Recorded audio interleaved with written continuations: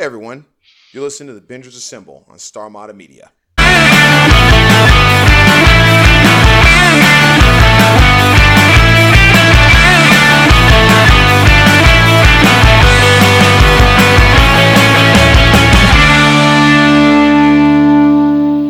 Check this out.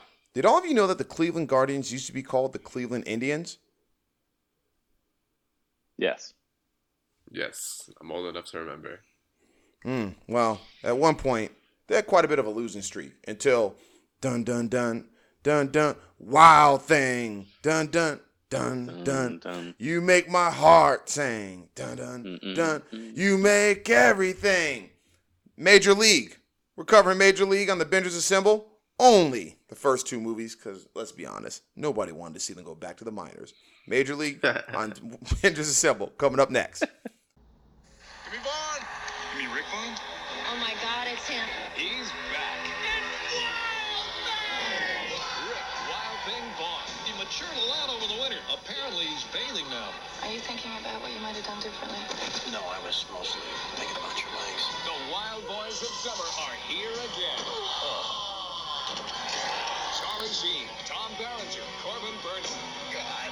Major League 2, rated PG. Starts Wednesday, March 30th.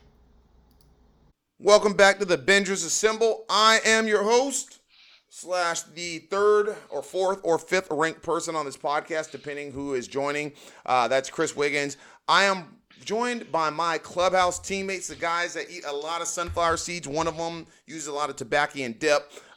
Starting off, the main man, the ivory tower, Scotty Bauer. What's happening, player?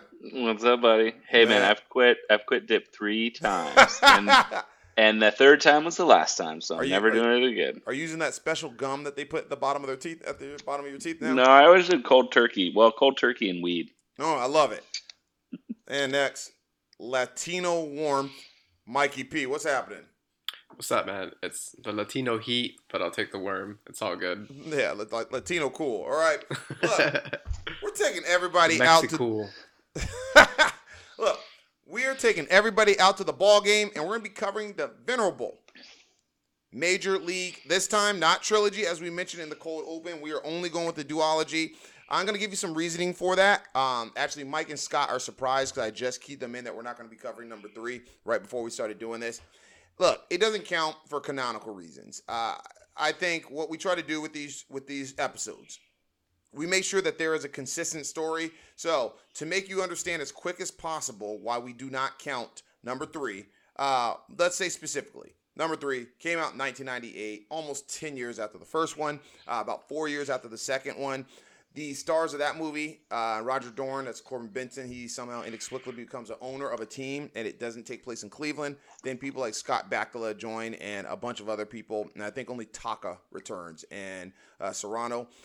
And then you get people that we don't really care for. The guy who stole Scott's old nickname, that Walter Goggins is in it, and Ted McGinley.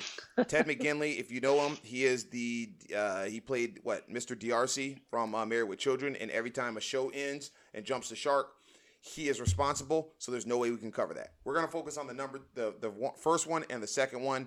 It's simple as this. If Charlie Sheen is in it, that means that it's Major League. All right? So, I like that rule. Yeah, it's a good rule. Good rule, right? All right, I want to go into, look, let's talk a little bit about these films. So, all right, as we said, number 3 doesn't count. So, first movie, that's Major League, came out April 7th, 1989. The sequel would come out 5 years later on March 30th, 1994. Budgets of $11 million and $25 million respectively, grossing $75 million and $35 million respectively. I want to talk go into a little bit about this though. All right, baseball films. Let's get in a little bit of history of this. Scott, you are a resident MLB expert. Not as much as myself and not as much as Mike, but we've given you the role of. But you're a baseball expert, though, right? Nah, but he's an Ohio native, so he's a Cleveland expert. It's true. I'm also definitely a baseball movie expert, more than even an MLB expert. Yeah. So, look, I want to talk about this. The history of baseball films, all right? Up until this point, to give some background, you have movies such as Bad News Bears. You have movies such as... I think this one this came out the same year as Field of Dreams. Am I mistaken in that, Scott? Correct. Okay, Yeah, all right. that's right. So, is it? Would y'all say that it is accurate? And I hope our fans don't come and talk a lot of shit if this is wrong or what have you, right? But would you kind of say that this kind of helped start the genesis of big time baseball movies? I would I agree. think it- Yeah. Yeah, I mean, I think maybe it was a. And I'm talking Um, big time base, not just like there are baseball movies, but I'm saying like you're getting Sure. names in it. Like here's an example. None of you watched that movie, The like Comeback baseball blockbusters. Kid. maybe. Yes, baseball blockbusters, right? I 'Cause, mean, like, certainly the first film, those numbers, I think, proves your point exactly. I think here's what I was going to say about it. I mean, I think the baseball movies are at the top of the pyramid of sports movies, in my Yeah. opinion. And I think the quote should go, every sports movie is a baseball movie. Mm-hmm. Meaning, even if it's not a baseball movie, it wants to be a baseball movie. Yeah, yeah. So I think for me, like to your point, so there, and I agree with your assessment on it's at the pyramid. Number one, I think it's the easiest to film, and this is not a statement on the game.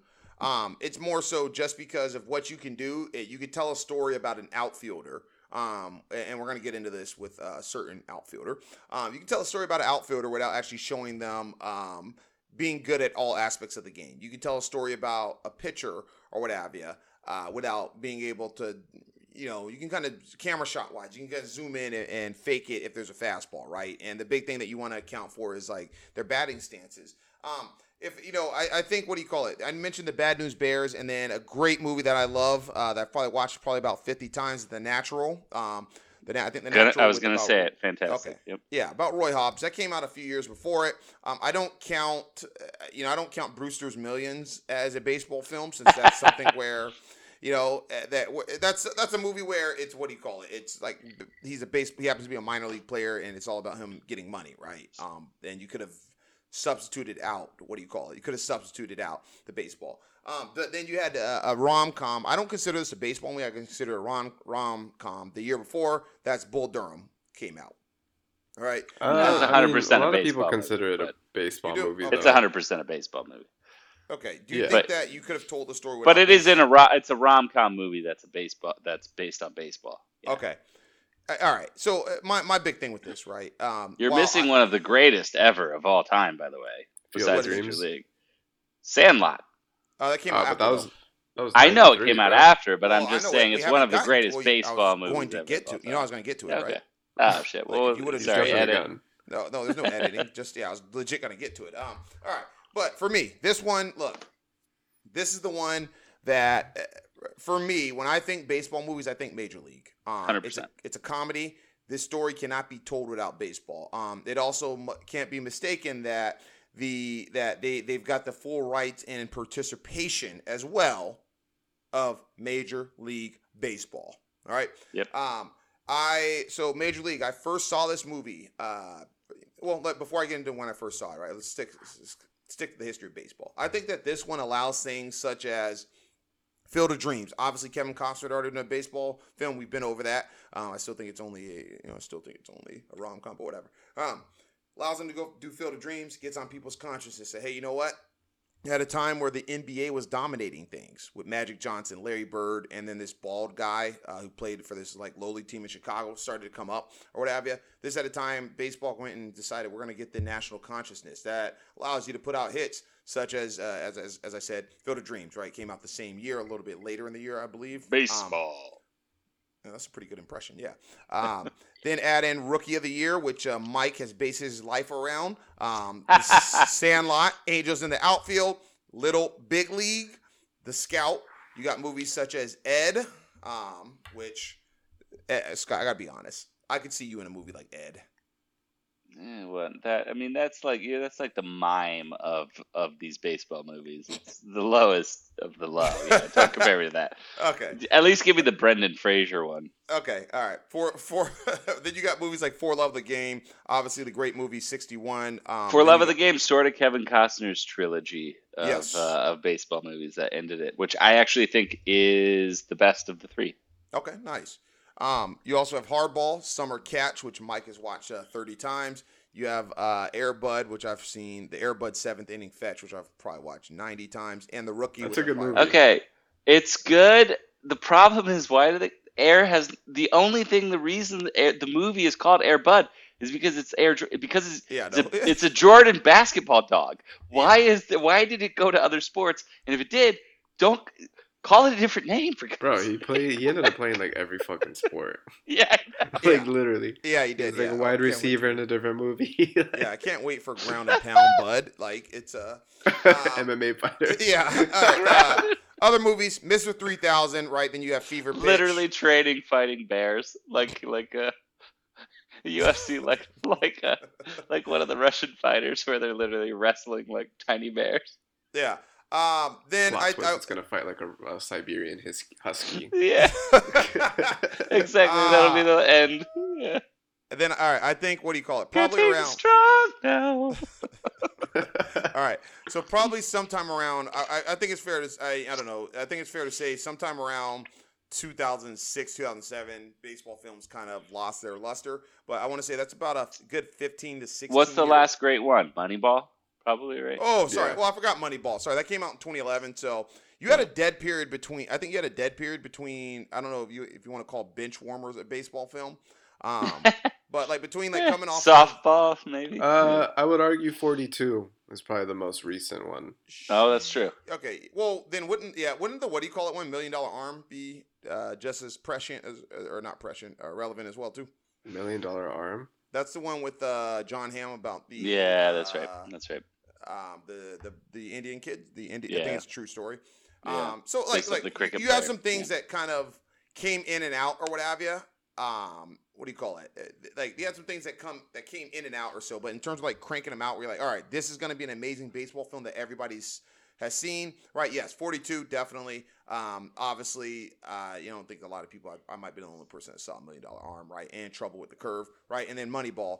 But yeah, you had a good. This started a nice run. So let's get in a little bit of some familiarities with the film. All right, so. These movies, I should be remiss because I didn't mention they were directed by the great David S. Ward. Does anyone know what he is famous for besides these movies? I was gonna say Major League. Okay, yeah, well that's probably it. Yeah.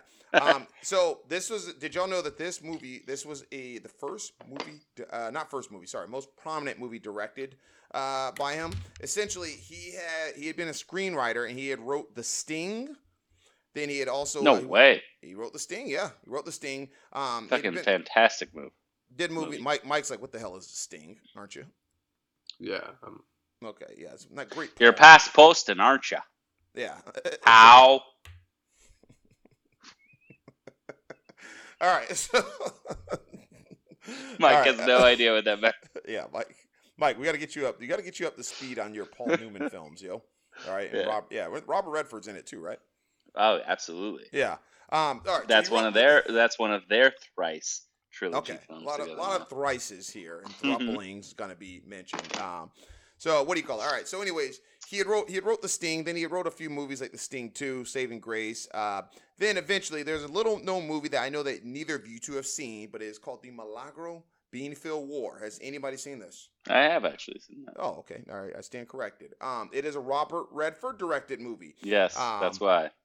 Yes, all right. It takes place in the mountains of New Mexico. So essentially what happens, he writes the screenplay, Robert Redford directs it, and just to give you like how great this was, there was nobody prominent, and the most prominent person in this movie, I think, is most likely, I think it's for like John Hurd and the villain from, what do you call it? The taller villain from the movie we did, Home Alone, Daniel Stern.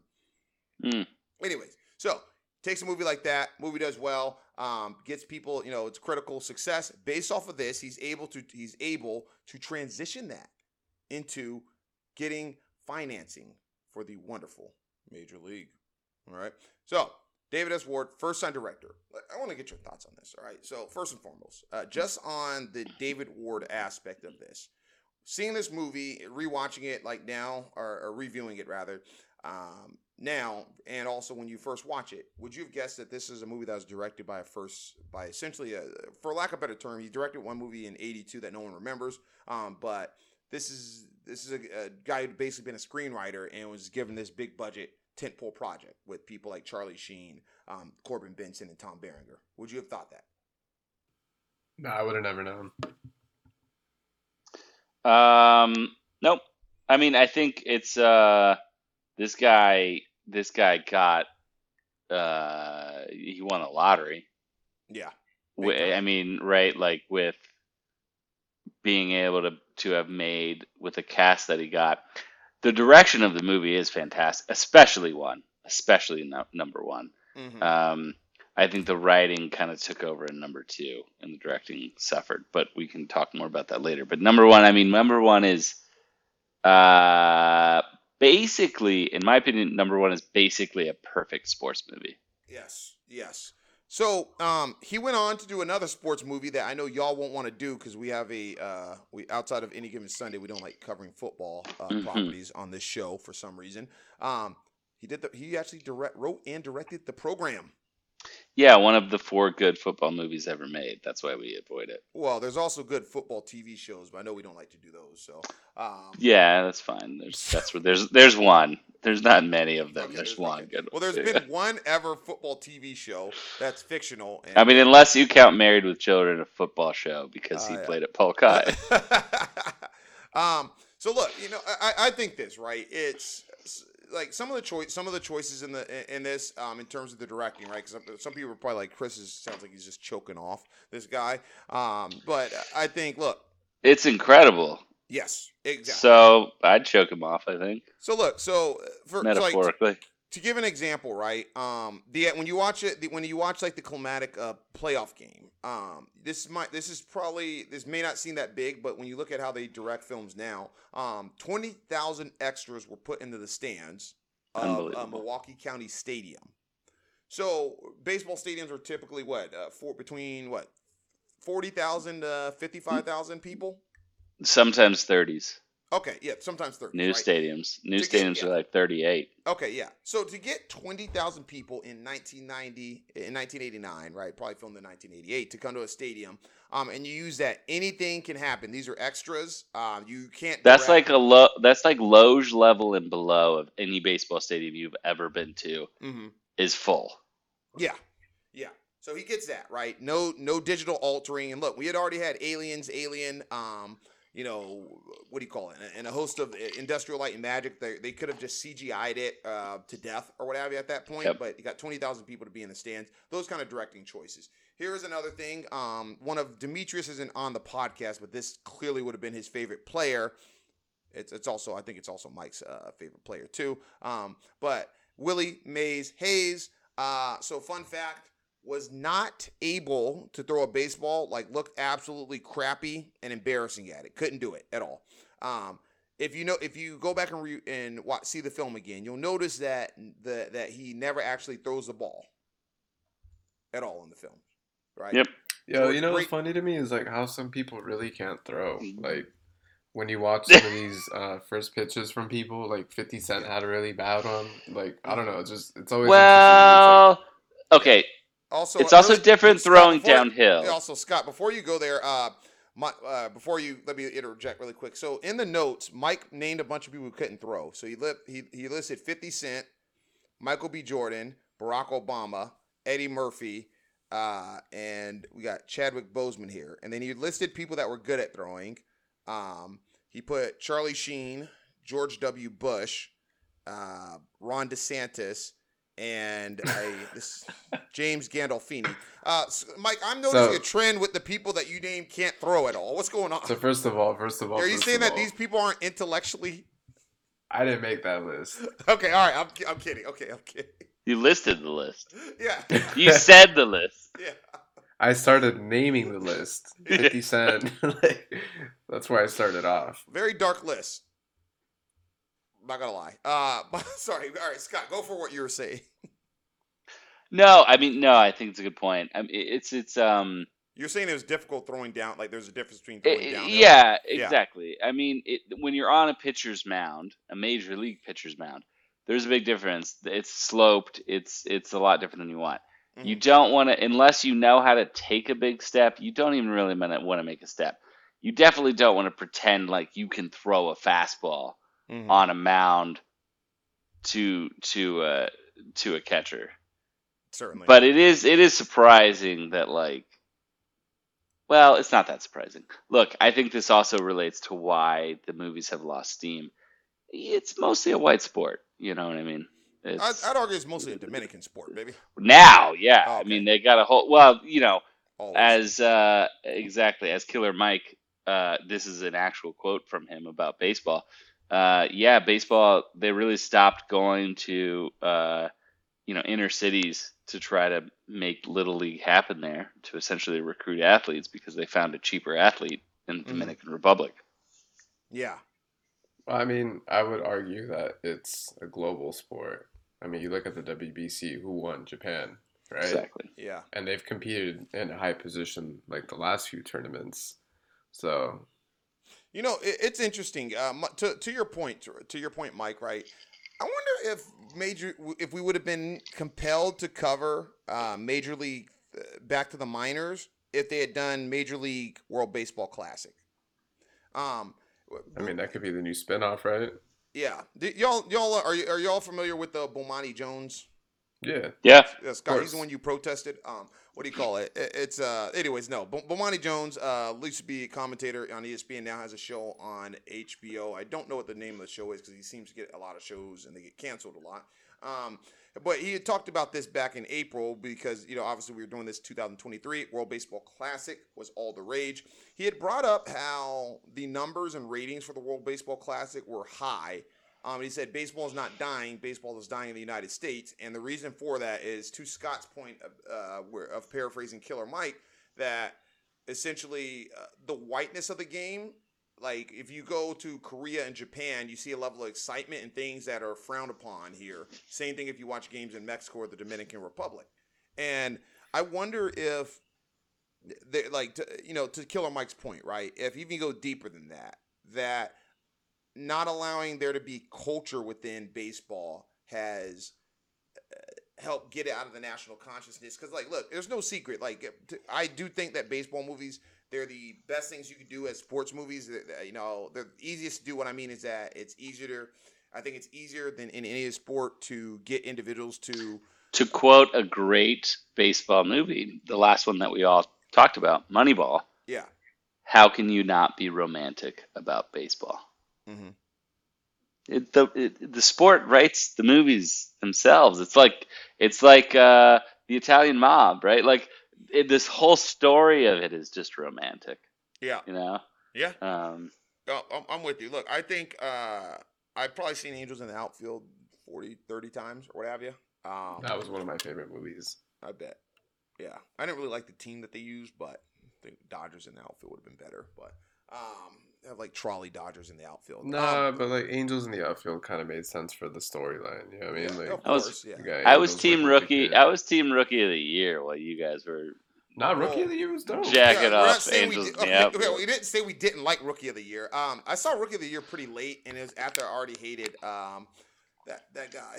So it's and also I always I go to the movie store and I always wanted us to get it because I would see the thing or whatever.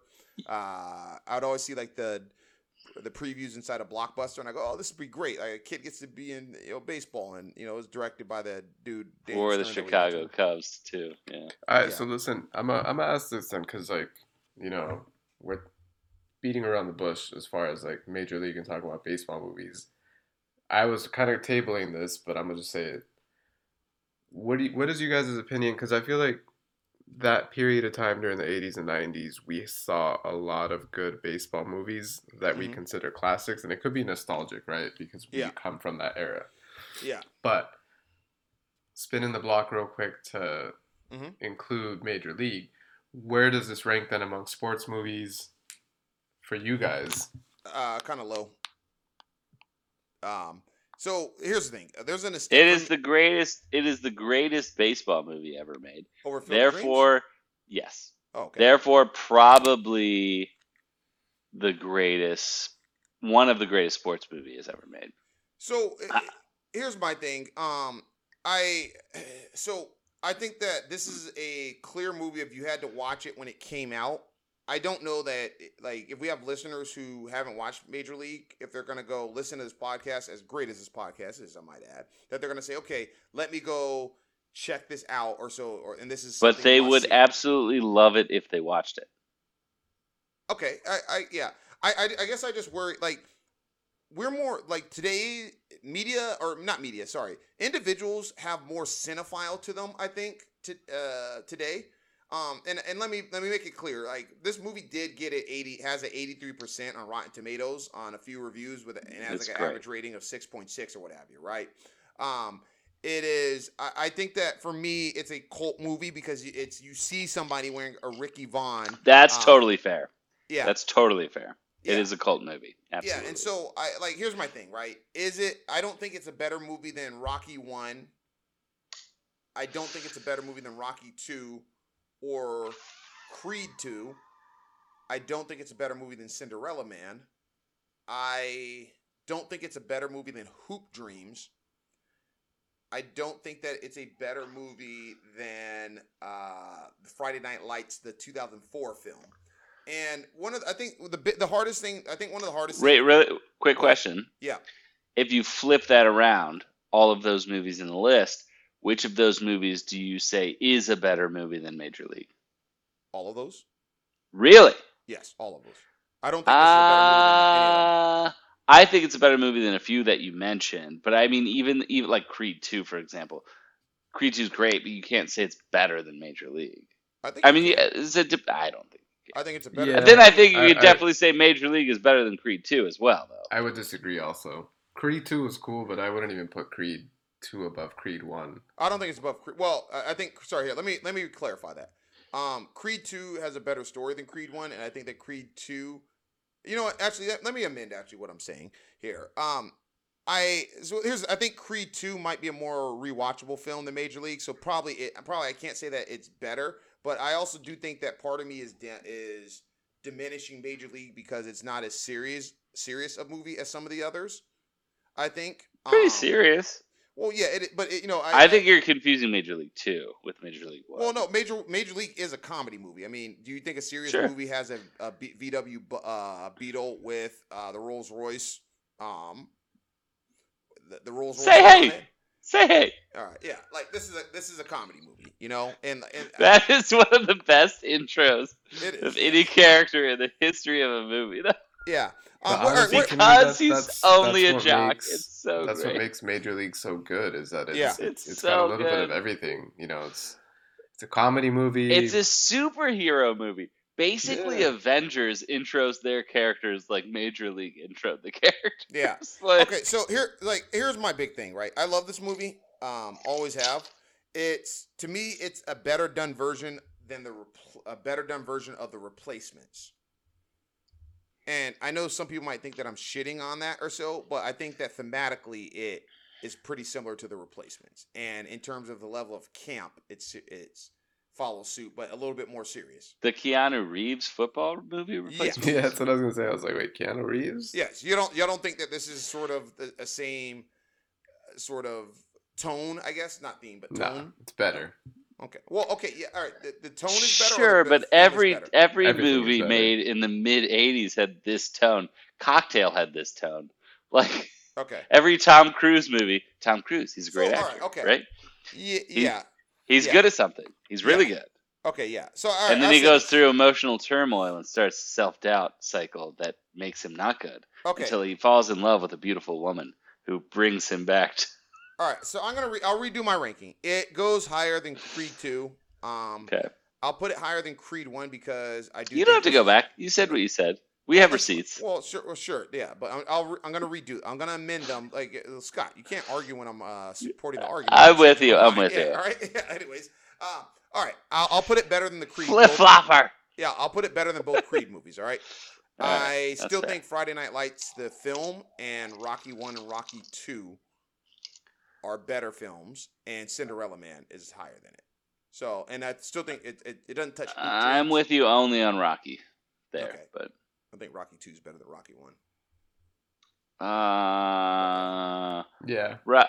I think Rocky 1 and Rocky 2 are one movie, but they made it two. All right. I mean, basically, it's part 1 and part 2. Yeah, look, listen, I'll tell you like this: if Rocky 1 and Rocky 2 was one movie, I would have left after Rocky 1 because a lot of it is boring.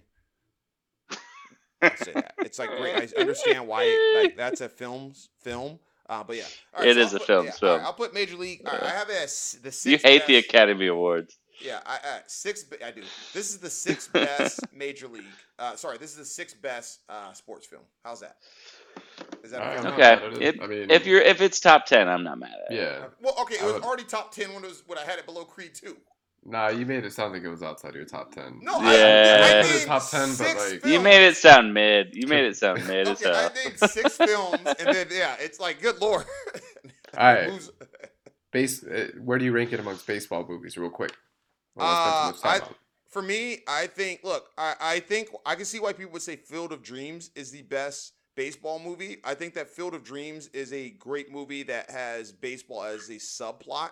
I think that this is the best movie that's specifically about baseball. Does that make any sense? And it's okay if you say no. Yeah, that makes sense. Yeah, like Field of Dreams is boring to me. Like I saw it once, I'm never gonna watch it again. That's what I was gonna say. Is like I don't have Field of Dreams in my top 3 because when I saw it, it was just kind of boring to me. Yeah, I think for me, my top 3 would probably go Major League, obviously Sandlot, and then I'd probably say Angels of the Outfield. man, your ass know you watched the damn Summer Catch. Nah, I didn't. Yes. And Moneyball would probably be like a close, Okay. like right at the end. I really like I wish Moneyball. there was more baseball in Moneyball though. Mike, I think we have very similar baseball movie tastes. Bad taste. No, because we actually Mike and I we've established this. Mike and I actually understand baseball. Okay, thank you.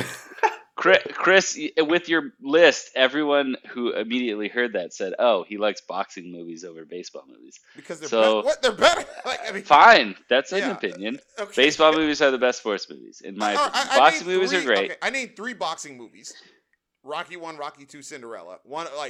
And Creed 1, you would name 5. Okay, Creed 1 and okay. 2. Yeah, I named 5. That's fine. Wait, I didn't name Creed 1 to the list. I don't like that. I'm Oh, surprised okay. you didn't mention Raging Bull. That's a I don't good like one. that. So anyway, let's go. Let's It's not in go black off and white, topic. yeah. We're doing a Scott, how are you baseball. telling movie. people to not go off topic? All right, go ahead. It's fine. Yeah, Yes. go ahead. Okay, so Chris my doesn't know about baseball. my Continue. pots and tea kettles are all white. Sure. By the way, they're not Sure. in Okay. black. Chris doesn't know about So- baseball. Is where you left things at. So no. Here's I think why to me this is one of the. I agree with your point 100% though, where you said it's a baseball movie about baseball. Mhm. Correct. It is through and through about baseball, which is why it's so good. And if you've ever played baseball, the locker room, the spring ball, the fucking, like, to me, the music, like, you guys know who did the soundtrack, right? Yes.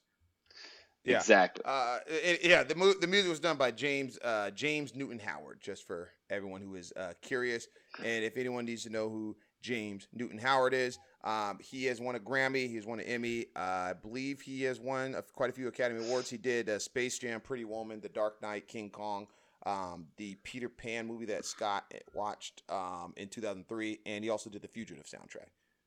So, and he works with Hans Zimmer quite a bit too. Exactly. And well, you're even forgetting some of the songs. It wasn't all of them. What, you want me to hum the songs? We already got the No. Who Wants That Smoke? All right, yeah. I know. Yo, I just think of the Randy Newman song, like on the Cuyahoga River, like the James- whole intro. You know, Wait. What song is that? Burn On From what movie? from Major League. Oh, wait. When does that play? Oh, that's the intro of the whole movie. Okay. Sure, You know, my bad. no, it's all good. All right. The whole first one, the whole intro, that's where the construction workers are. Yeah. That's Okay. where our All right. boy Yes, who you're we were right. You're talking right. about. You're yeah. right. So, okay. I thought you were confusing James Newton Howard with Randy Newman. I was like, wait. No. Okay. I'm saying he got Randy Newman into it, but James Newton Howard. I mean, that's a great call out. The whole music, the whole soundtrack. Yeah. I mean, they get like the fever pitch of it, Wild Thing, right? Yeah. As the thing, like the music is such a part of in my opinion, of baseball. The graphics, do-do-do-do-do-do, like, you know what I mean? That sound is so baseball. They get all of it in there. So the whole movie is about baseball. And the best part about number one and why it's so good, and I think we'll talk more about it in the categories, but it is narrated by the baseball announcer. Yes. The genius that is Bob Uecker. Number one is narrated by it. Number two becomes more shtick. All right. So really quickly on that part, Bob Uecker. So fun fact, he did not when Bob Uecker when they had cast Bob Uecker. I believe they did not know that he had worked. He had actually been announcer for Milwaukee for a number of years. He had known him. Because and like regional radio, I think, right? It wasn't like he wasn't like Cubs win, Cubs win. You know, he wasn't like the voice of the Brewers. But so you may wonder, all right, if you didn't know how he did that, how do you find him? He had played George Owens on the show Mr. Belvedere. Mr. Belvedere, which Scott watches to this day and quotes to this day. That Mr. Belvedere basically helped raise me when I was a kid. I love it. Scott, continue your point. Sorry. No, I mean, that was basically it. It's a good call out about Bob Uecker. But, so I agree with your point 100%.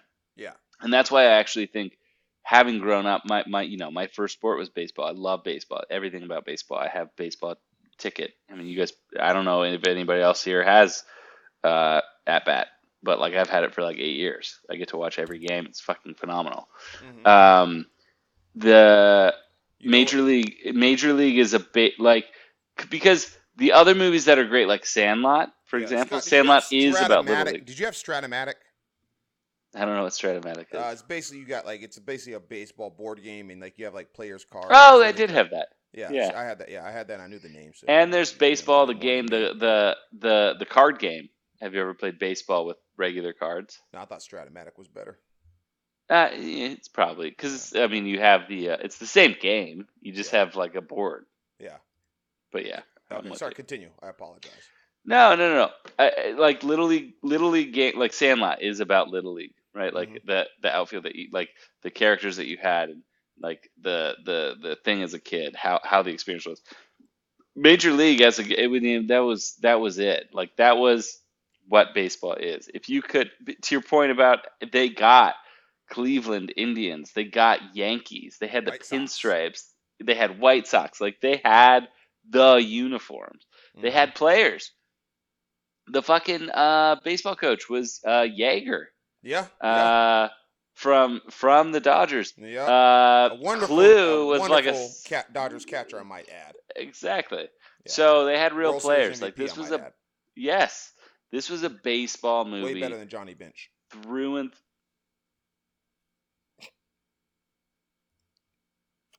You still there? You could take that back. Right all right. Sorry, continue. Way better. Well, Johnny was amazing. He didn't even stand up. He could play second. His throwout rating literally is 80. It's modern baseball good. 82. And he threw from his knees. So did Benito Santiago. But Benito could not bat like Johnny Bench could bat. He was a full-around player. Will Smith is maybe new Johnny Bench. Love him so much, by the way. Underrated. Yeah, I think he's the second best catcher in the game right now. And he's going to be the best one. I think he's already the best. But I'm biased. He might be. I love it. I'm a fucking Will Smith stan. I went to his first game that he blew up. He blew up, hit a walk-off against the Philadelphia Phillies, man. He's fucking awesome. Dude, he's so good. But Chris doesn't love baseball apparently. What do you call it? Anyhow, I've only been to 450 Dodger games in 10 other stadiums. We've been to a couple Dodger games together. I've only been to PNC Park, Busch Stadium, fucking Kauffman. Come on. Anyways, so look, nice. I want to talk a little bit about number two because all right, I want to number two, right? So. Obviously, we're not going to spoil it. Well, we can spoil things. Y'all should have watched the damn movie if you're listening, right? Obviously, ends with them beating the Yankees in a one-game playoff and then losing to the New York Yankees. All right. Now, number two. All right. Fame gets to them. The ultimate story. It's just like Rocky 3. All right. Fame gets to them. The success has changed a bit of their attitudes or what have you. Everyone's just getting endorsements. Serrano just fucking, I don't know. Yeah. Some things happen, right? He loses his Yasiel Puig nature and everything, right? And they really make Willie Puig Mays was so Hayes good. Stereotype. Where did number 2 go wrong? Number 2 went wrong that it is not a baseball movie. Okay. It is now completely a comedy surrounded by baseball. I also think it is a victim of bringing the actors back to succeed. Uh-huh. So Wesley Snipes did not come back. Obviously, Omar Epps is now Willie Mays Hayes. That was a huge role for Wesley Snipes at that time. So, and a background on that, essentially what it came down to is Wesley Snipes felt that he was too big to do these movies and had become too big of a star to return for the sequel. Unless the sequel was about him. Mm-hmm. But the sequel was not about Willie Mays Hayes. It was about Wild Thing. Yeah. Which and is that's crazy. In my like, right. Who would tune in? Like, obviously, part 1 was about Ricky Vaughn. Yeah. Like, Willie Mays Hayes was a good character, but like, what was Wesley Snipes even thinking that they could, redirect the movie to be about him? Yeah. This you know what? This is gonna be a new. Well, the first movie was more about Rob Berenger. Remember? Yeah, it was. Yeah. Can we make this about an Jake award? Taylor? Can we make a Terrence Howard award? A Terrence Howard Wesley Snipes award for when you think that you're bigger than you are and the show goes on without you? Yeah. I think that could be the new category. Yeah. Yeah, let's call it a award. Yeah, let's call it an award. You're so big you ain't even gotta pay taxes, bro. Yeah, you gotta drop the Terrence Howard main. You so big you don't even gotta pay taxes, Maine. Maine, yeah, Iron Man, Maine. Iron Man, Maine. So look, number 2, like to Scott's point, wasn't really about baseball. Here's one of my issues. Look, if y'all know me, I think that '90s movies suck for the most part. Outside of like Jurassic Park, The Matrix, Saving Private Ryan, and like maybe The Sixth Sense and Terminator 2. 91 was one of the single greatest years of filmmaking of all time. Yeah, I said Terminator 2. I don't really know what else. Like Point Titanic. Break. Okay. Titanic. Right. Point Break. I think there are 10 good movies in the 90s. Right. So I'm a 80s movies mark. I am a 90s TV show mark. I think that this movie was one of the more 90s type things you can see in your life.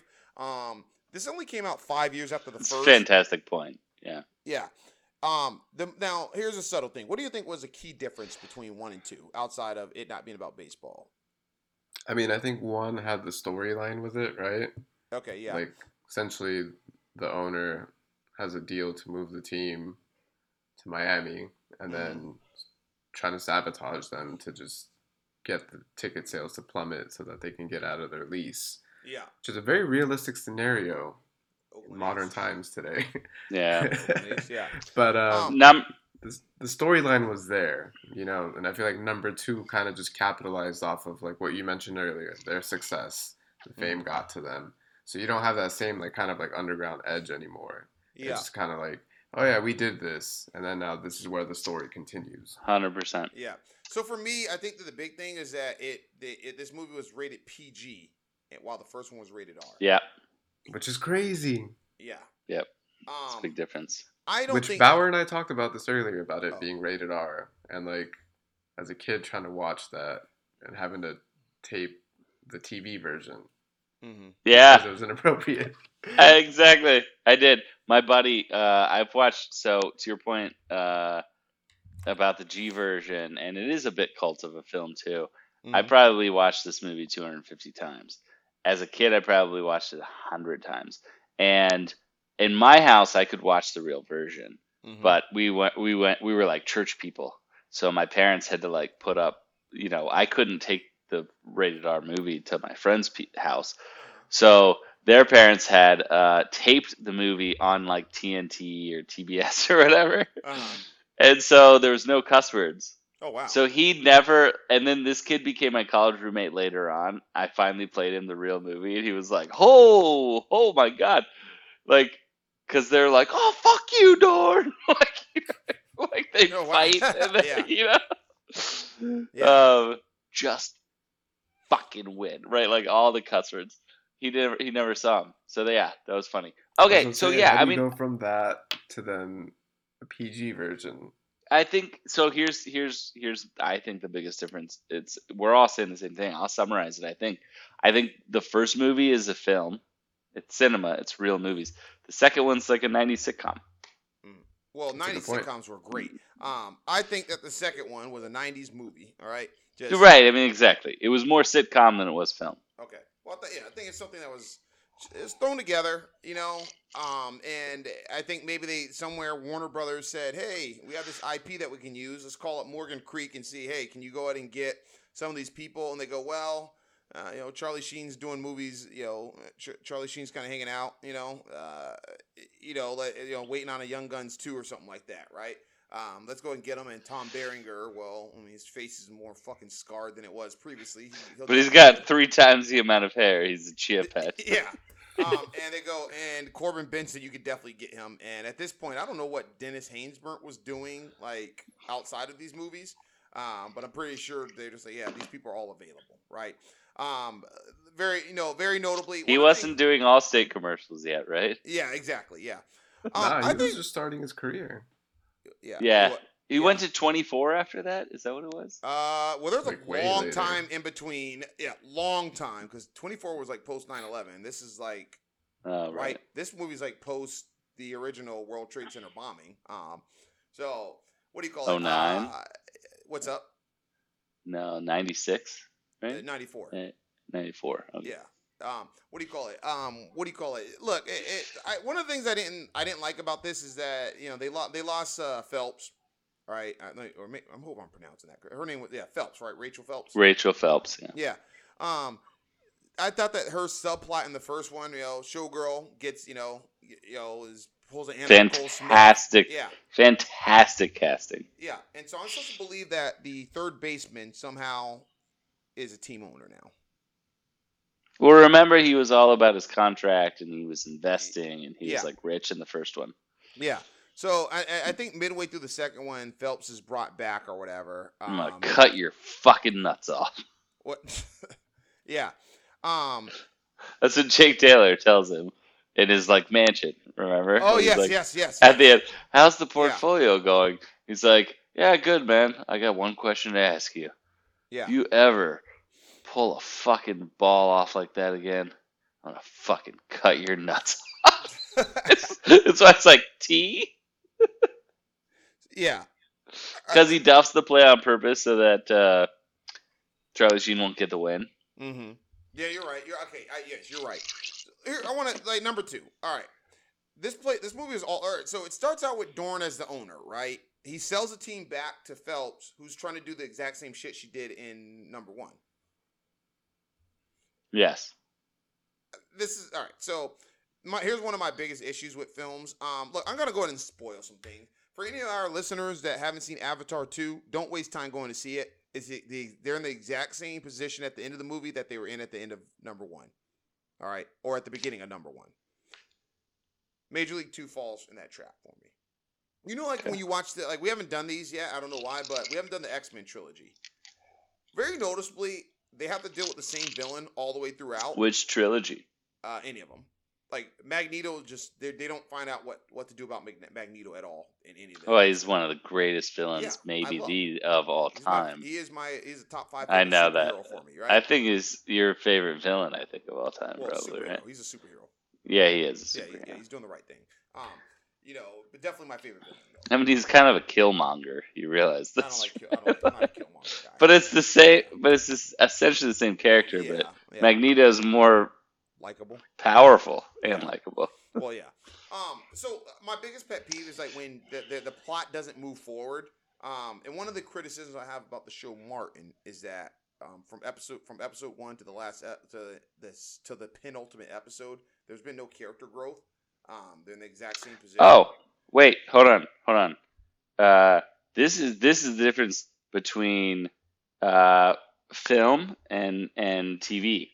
And now, what's interesting is the creation of Netflix has actually sort of intertwined the two. But here's the thing about film. Film has a beginning, a middle, and an end. And then if it's a trilogy, you somehow make it last longer or whatever, right? Yeah. Sitcom, the formula is, well, Jerry Seinfeld would say his theory is that you have to have a place. You have to have a place that people like. So Cheers, it's the Yeah. bar. Seinfeld, it's his apartment. Yeah. But beyond that, the characters, for the most part, don't change. Uh-huh. You have to like the characters. So Yeah. you have to like the characters as much as you have to like the place. Yeah. And so you write the characters, you write the place, and then all of this wacky stuff happens to them, and maybe you get 20 seasons or whatever, right? Uh-huh. Film is supposed to sort of have a beginning, a middle, and an end. So I think it's actually not a criticism of Martin that it was that. I think it's a compliment to Martin that they were able to sustain those characters for as long as they could. That's fair.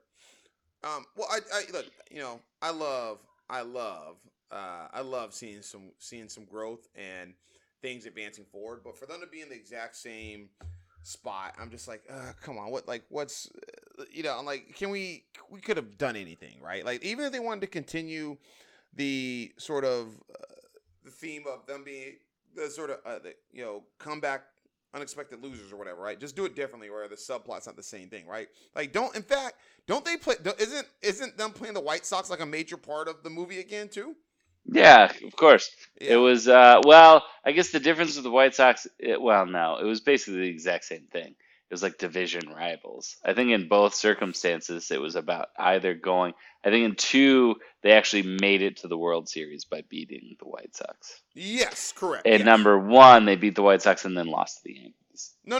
Or they beat the Yankees and then lost. Right, and then lost. So it was reverse. Yeah. So okay, that's fair. But you didn't see any of the White Sox. Yeah, you're right. Sorry, that's fair. Yeah. That's fair. Okay, so they did continue the progression of the plot. Then all right, perhaps I was a little bit too heady. But the to your point, the characters were the same. Yeah. Except for Charlie Sheen, he flipped, and then it was about him getting back to who he was or whatever. Yeah, and it was just so cheesy. It was so sitcom cheesy. Yeah, well, and I actually think that how the characters acted, because this is the story about them finding themselves. It's the story of Rockadoodle, right? And it's the story of Rocky 3. I think that part, but I think from a plot standpoint, right? They just decided, let's make a PG version of Major League 1, and then we'll just pull a Always Sunny in Philadelphia when they recreate Lethal Weapon. They go, mid movie, we're gonna go give this team back to Phelps after Dorn inexplicably is able to buy a team that lost in the ALCS. Yeah. Do you guys remember the scene? I think the best way to describe the difference of the 2 movies. Mm-hmm. Do you remember the scene in the first one where Tom Berenger asks Willie Mays Hayes and Wild Thing out, Rick Vaughn Mm-hmm. out to so Wesley Snipes and Charlie Sheen out to like a dinner. Yeah. And Rick tore the sleeves off of his tux. Mm-hmm. Wesley Snipes is like, looks like a jock, like looks like he came from the gym. And they get into this really fancy restaurant, and that's where he sees he goes, "Oh, that's my wife." But that whole scene is so funny because like Rick Vaughn has no idea what he's doing there. He orders a beer. Wesley Snipes just orders champagne. He's like just so pretentious about it, like leans into it. It's so great and so real and raw about what like baseball players go through. Mm-hmm. Number 2 had nothing authentic like that. Yeah. It was just like a bunch of scenes and stuff. And it's like the charity with the kids was supposed to be like tearing at your heart, but you're like, it's so Hallmark. Like, it's just so cheesy. Yeah, so check this out. Also, I think that I want to comment on the chemistry of the cast really quickly. So the actors, part of their casting, they had to actually play catch with each other, and that's essentially how that's essentially how they that's essentially how they auditioned for the role, and they would continue to do that and work on their mechanics and what have you. And they also had to go through their own version of spring training as well. I think look, I think that the one of the It was a real baseball movie, man. Exactly, yeah, and I think that within that, right, obviously having Yeager in it, and who was also a technical advisor for the film, Nice. I think that helped. That obviously helps with the realism of it, right? But individuals got to have that training camp montage or being at like military training. Yeah. You're actually spending these time with these folks. It's not just coming in and pulling a Jack Nicholson. Hey, I was given $80 million to be here, and I showed up for only the scenes that I was doing. They actually decided that like they spent some time riding the bus, if you will. Okay. But it was real. It was like in the second one, it was just like, I don't know, let's bring this hayseed character guy who becomes the narrator. Oh wow, Willie's really got some power, huh?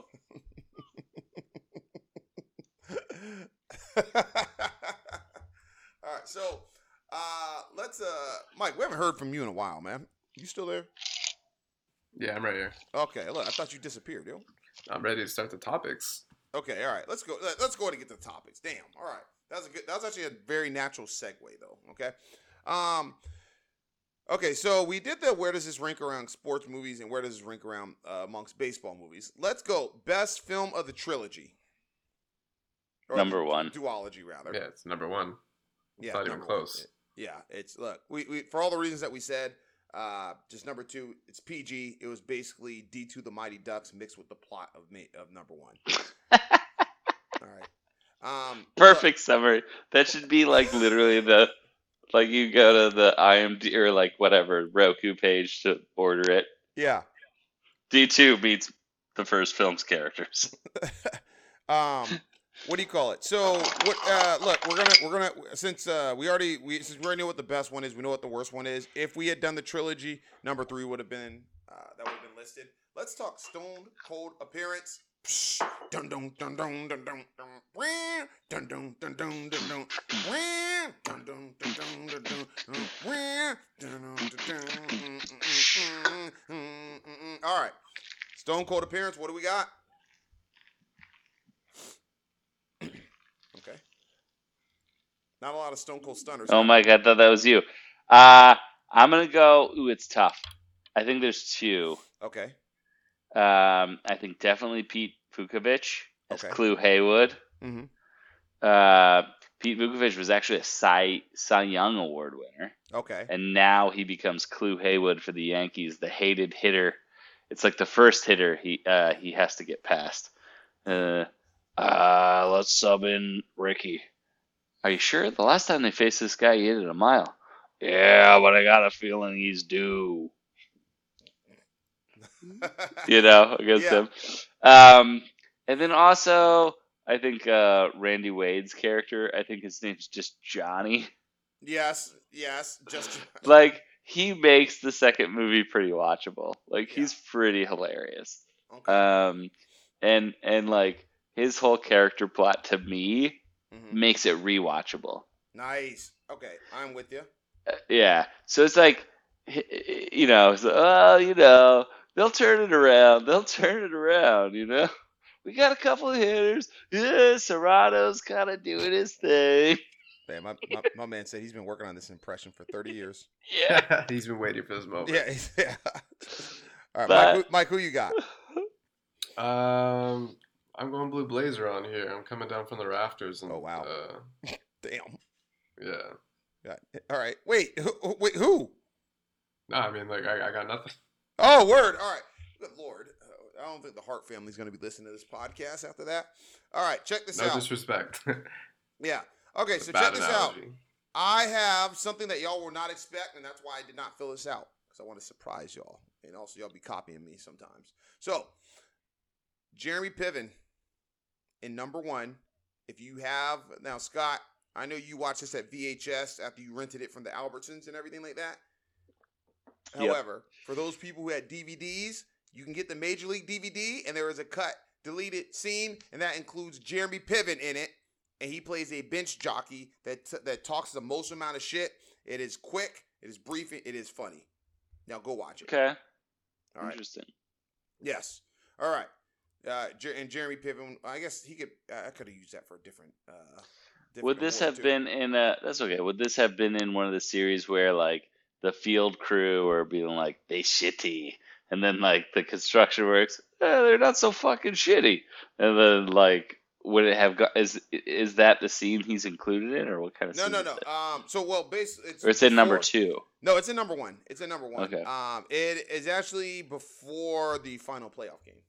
Mm. So yeah, you've got to check it out. It is legit.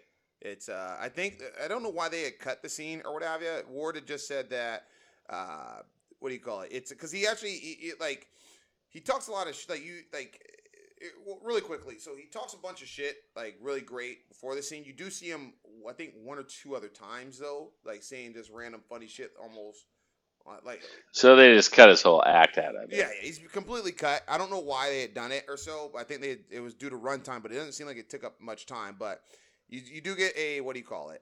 You do get like a. So he was the Randy Quaid character in number 1. Basically. Yes, yeah, basically, yeah. Interesting. Yeah, so go watch the go buy the DVD and delete it, or maybe just go on YouTube. Never mind, no one's gonna buy. I don't know why. Sorry. That was so cool about DVDs, though. Yeah, that's like the low key dope culture of DVDs. Yeah, is I all still those have a DVD extras. collection too. Oh yeah, same. Yeah, I have it like in a box. I don't put it out because people come to the house and they go, "Fuck, this guy's antiquated." You know, it's those are gonna come back like record players did. They'll watch.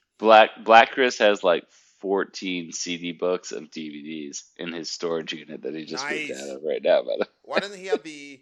You know, you're supposed to have the. He doesn't even have a working DVD player. You know, you're supposed to have the boxes for the DVDs. I know. Like CDs. What is this? He 100% doesn't. That's Yeah. Okay. A+ casting. All right. What do we got? Bob Uecker is Harry Doyle. Okay. I think, to your point earlier where you said they didn't even really know, if they didn't even know, and this guy just came in and crushed it, like, first off, so I think I mentioned this before, he narrates the first film, which all good baseball movies have a quasi-narrator, right? He narrates it through actual commentary, and his drunkenness earlier. Yeah.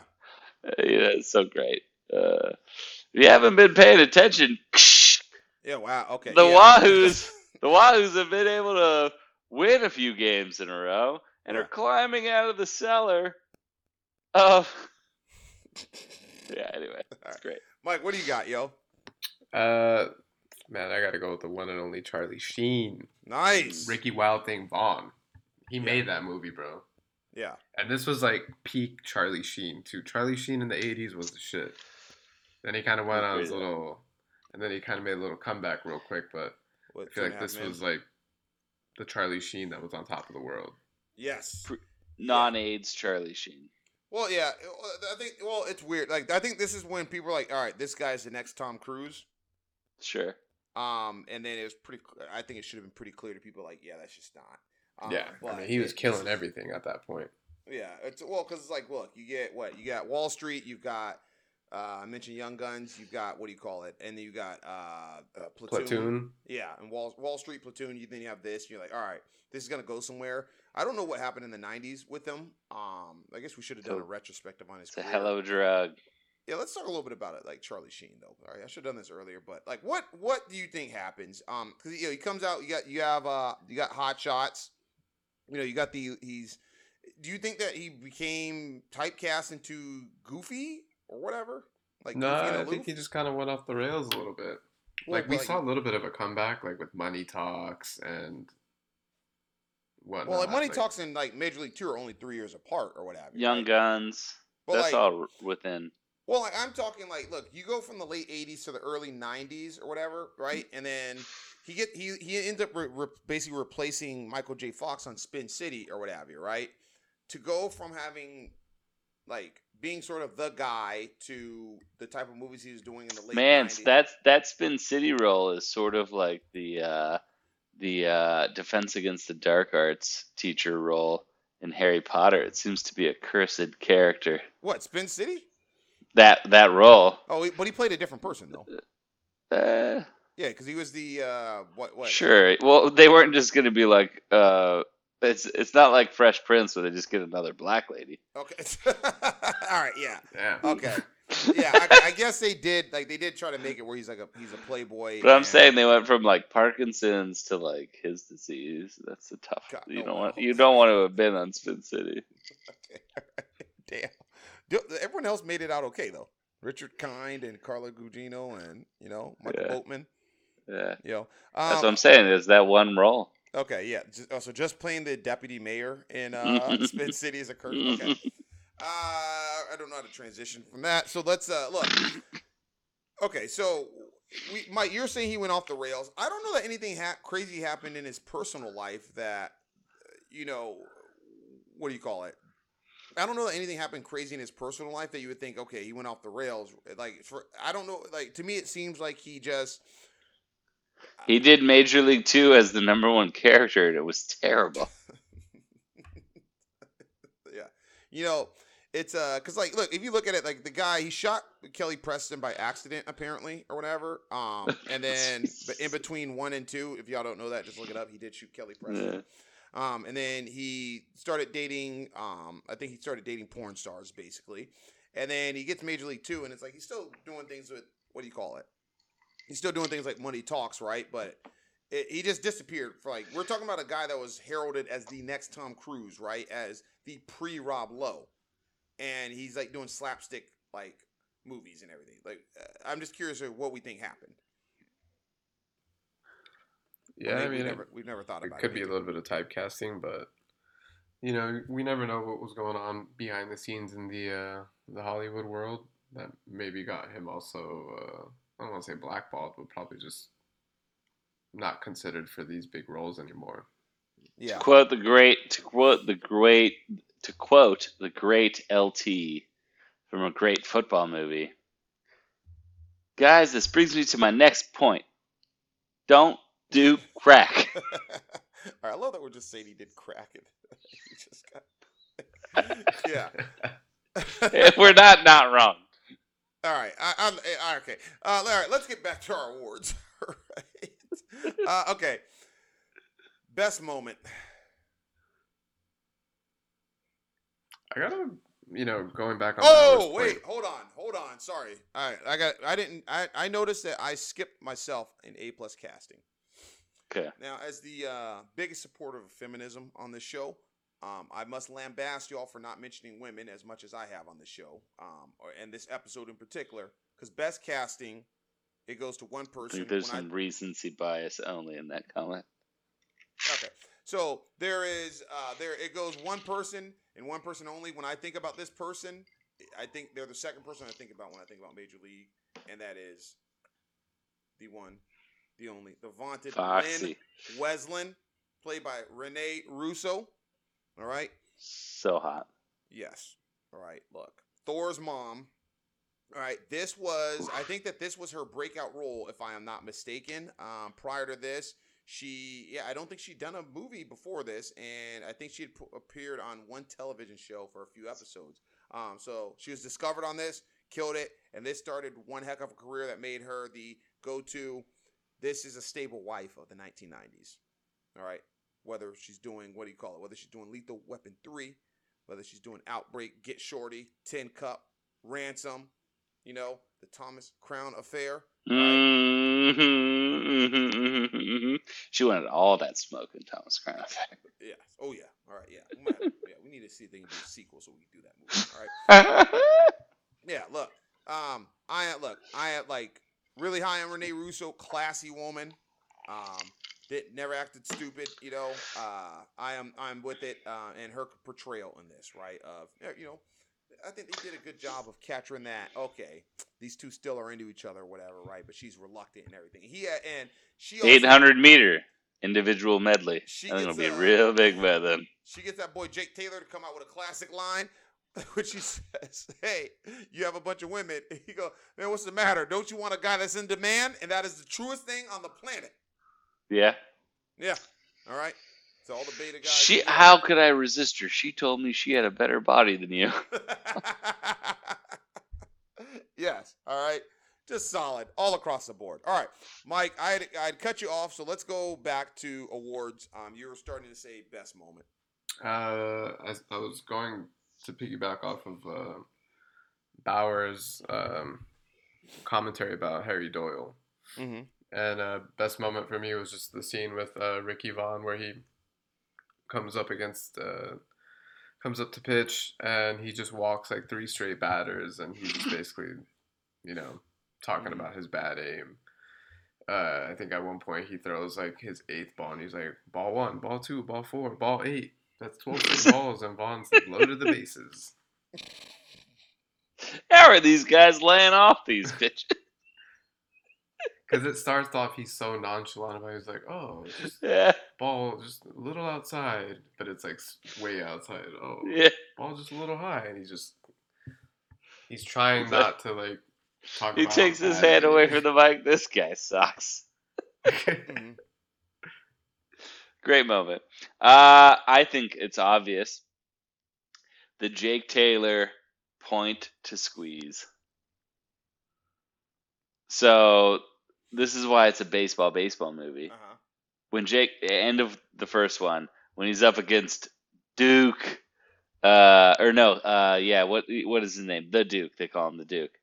The pitcher. This guy once threw at his own son in a father-son game. Mm-hmm. He points to left field. Classically done by Babe Ruth in what was it, the 32 World Series, 36 World Series, something like that. Babe Ruth actually hits a home run. Correct. Calls his own shot. Yeah. Babe Ruth actually hits the home run. Jake Taylor calls it. And the music is so good too. So the first moment he calls it. They go, he calls his own base. Calls his own shot. He throws at him. Like literally throws at his face. Mm-hmm. He has to dive in the dirt. Taylor gets up, refuses to dust himself off. It's like so amazing. Yeah. Calls it again. Yeah. Yes. Literally when he calls it, it goes like hits this tone. And then it starts going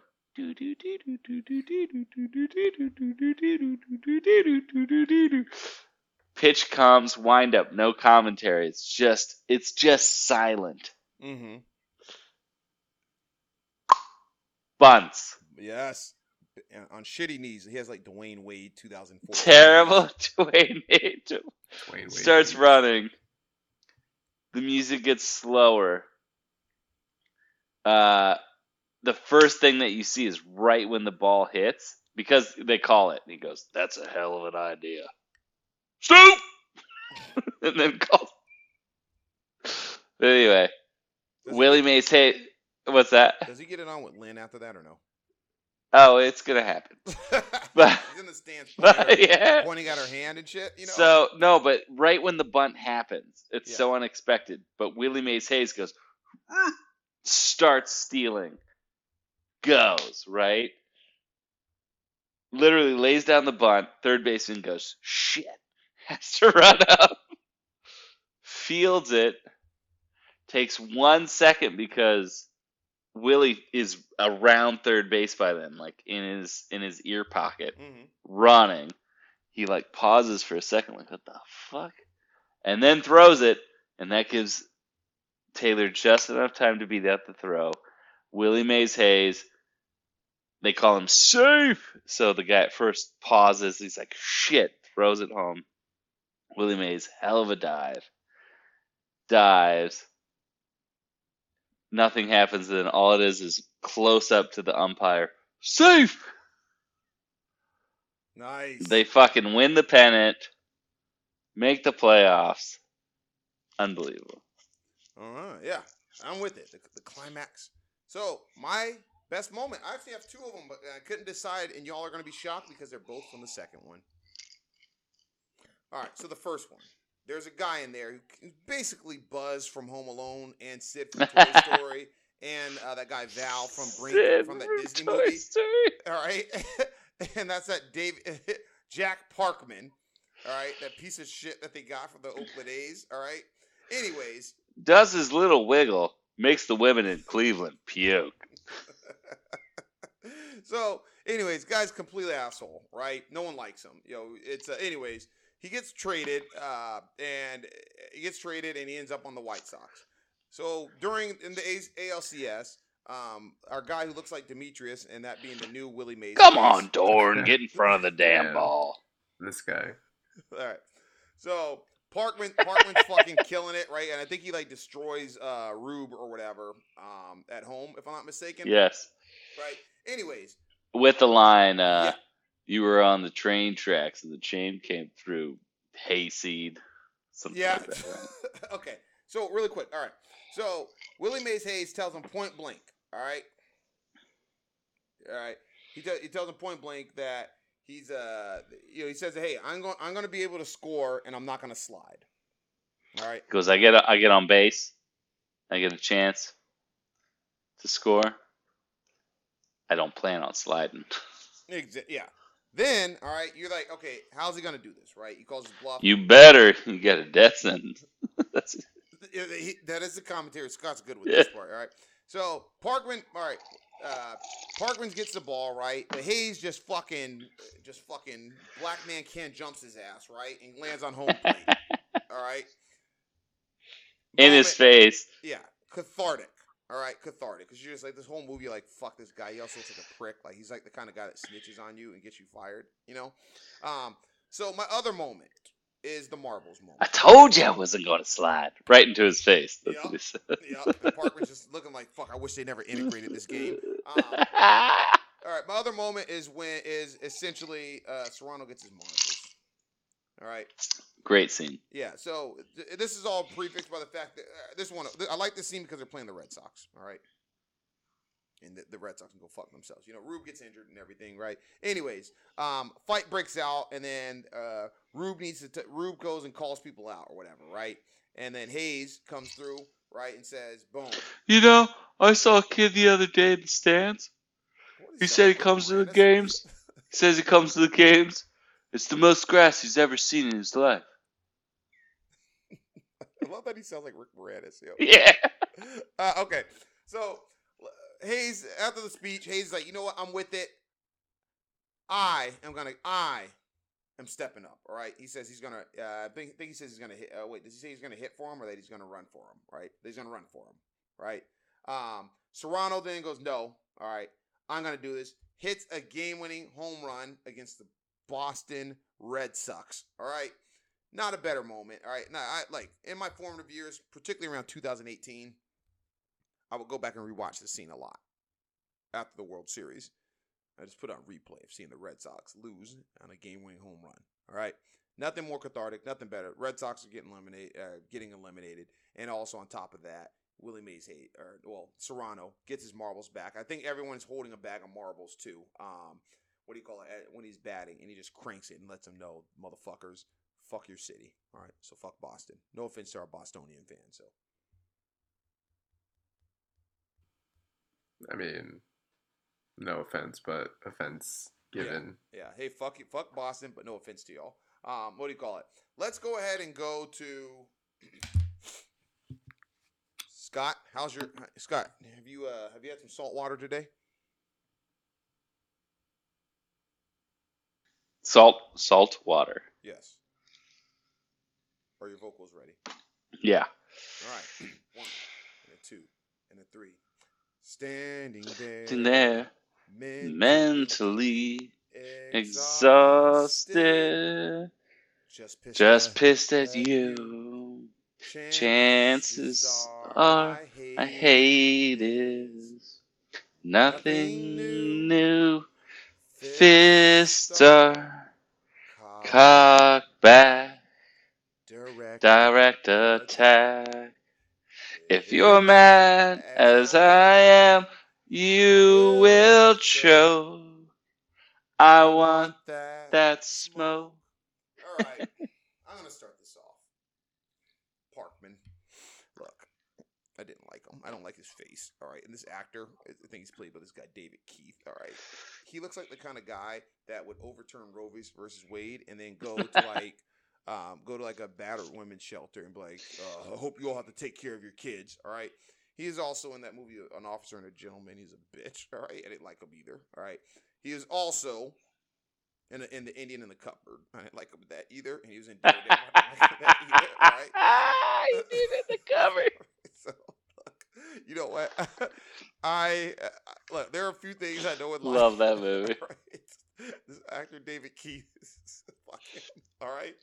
I'm the only winner you got. Yeah. Everyone else is losers. Yeah, all right. Just an absolute prick. I guess you could say that it was good acting by him, but the man couldn't be trusted. He was also on the remake to Hawaii 5-0, where he's like one of the commanders, and I didn't like him that. All right, just I'm working on a new one. It's called the Eliminator. You hit it, you can rename it.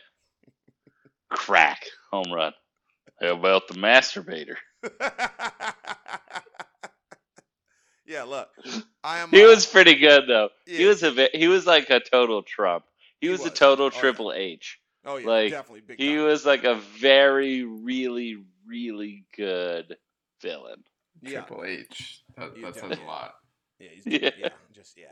fucking. He's like, I could just see him making a speech about how people are there to entertain him with their spin roonies and nappy hair. Guy's scum. And he really sucks, and then he becomes the boss. Yeah.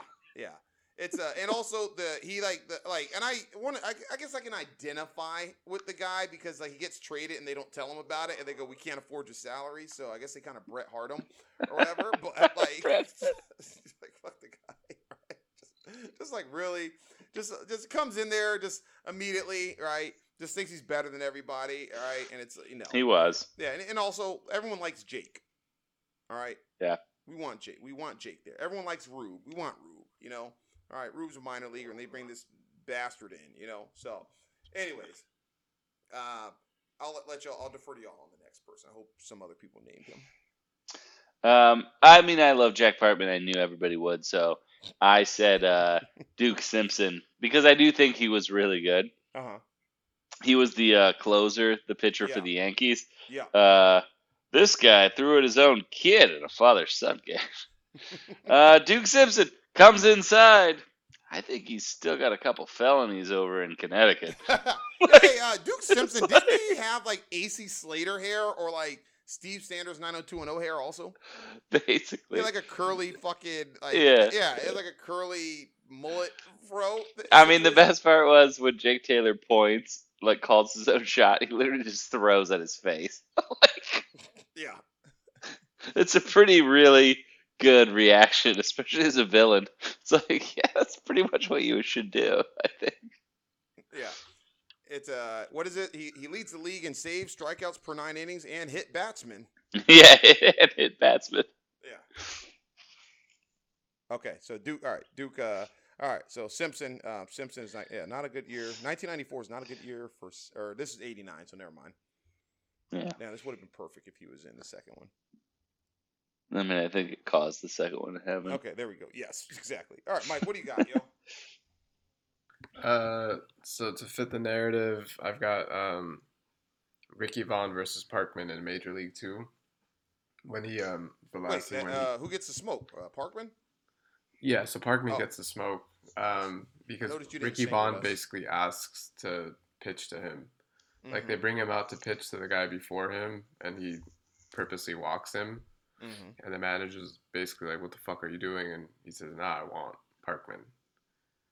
Yes. And then proceeds to strike him out. But as he's got him down, I think at a 2-0 count or 0-2 count, the manager says "Stay with the smoke, Rick. Just go after him." So it fits the narrative. Who wants to Forget the curve, Ricky. So, I do have Give a question. him the heater. I have a question about Parkman. So since he does say, Scott, I think you quoted this earlier. Welcome to Big League's hayseed. Next time, don't stand on the tracks when the train's coming through. Yes. And he has an issue with the Indians. Did he cause that train crash in Ohio? This could, we did say it was the Trump character. This could lead into Bauer's internet conspiracies. Yeah. To segue. Parkman, it's not that hard. He was a villain. You just say, positive train control, the thing that makes everything stay on track on the train tracks that are 250 years old because we haven't updated our infrastructure. No, let's get rid of that and go as fast as you think you can go. All right. So does James? Does Jack Parkman? Does he run for senator in Illinois? And does he win? I think he starts. No, I think he starts in. They want him to win, so I think he starts in a very gerrymandered district Mm-hmm. that looks basically like the White Sox logo. Okay. Like it's like we Oh, what That's we, good. we created this district for you out of everyone that said they would vote for you. This is exactly what it looks like. Here you go. Oh, I won! Wow, crazy. What is it? Hold on. What is it? You know, I used to hate Jack. I used to hate Parkman when he's with the AIDS. It's amazing. What does he say? It's amazing how a new uniform can change your attitude about a guy. The other guy goes, "He's still a dick." He goes, but out of the mic, right? He always puts his hand away. He's Yeah. still a dick. Yeah. Don't play your bum knees when I take your job. Cut the crap. I don't like you. Cut the crap. Yeah. What a trash bag. Yeah. He's Oh, a bastard. All right, fuck that guy. He was so good though. Yeah. Anyways, all right. Okay. Next, Parkman. You know what? He needs to get an award. There needs to be an award named after him. Yeah.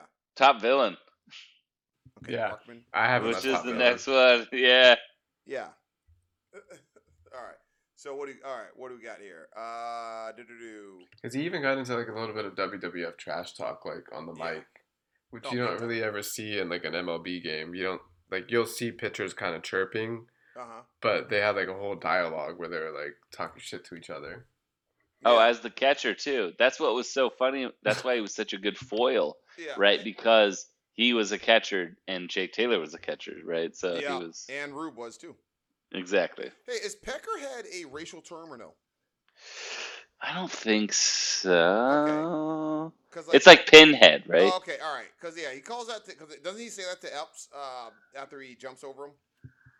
Yeah. Yeah. And I was like, yeah. When I was Look at little, I the was like, scoreboard, Peckerhead. Yeah, I was like, is he like the villain from Lethal Weapon 2 with his term? Diplomatic Yeah, what do you immunity. call him? The K-word lover? Yeah. Yeah, what do you call? Okay, so best villain. Look, obviously. All right, We're not South African. I think we're allowed to say that word, right? I don't think so. Okay. Yeah. Well, I'm white. I can say it definitely then, right? So look, I think top villain. I think we one person said Parkman. I went Parkman.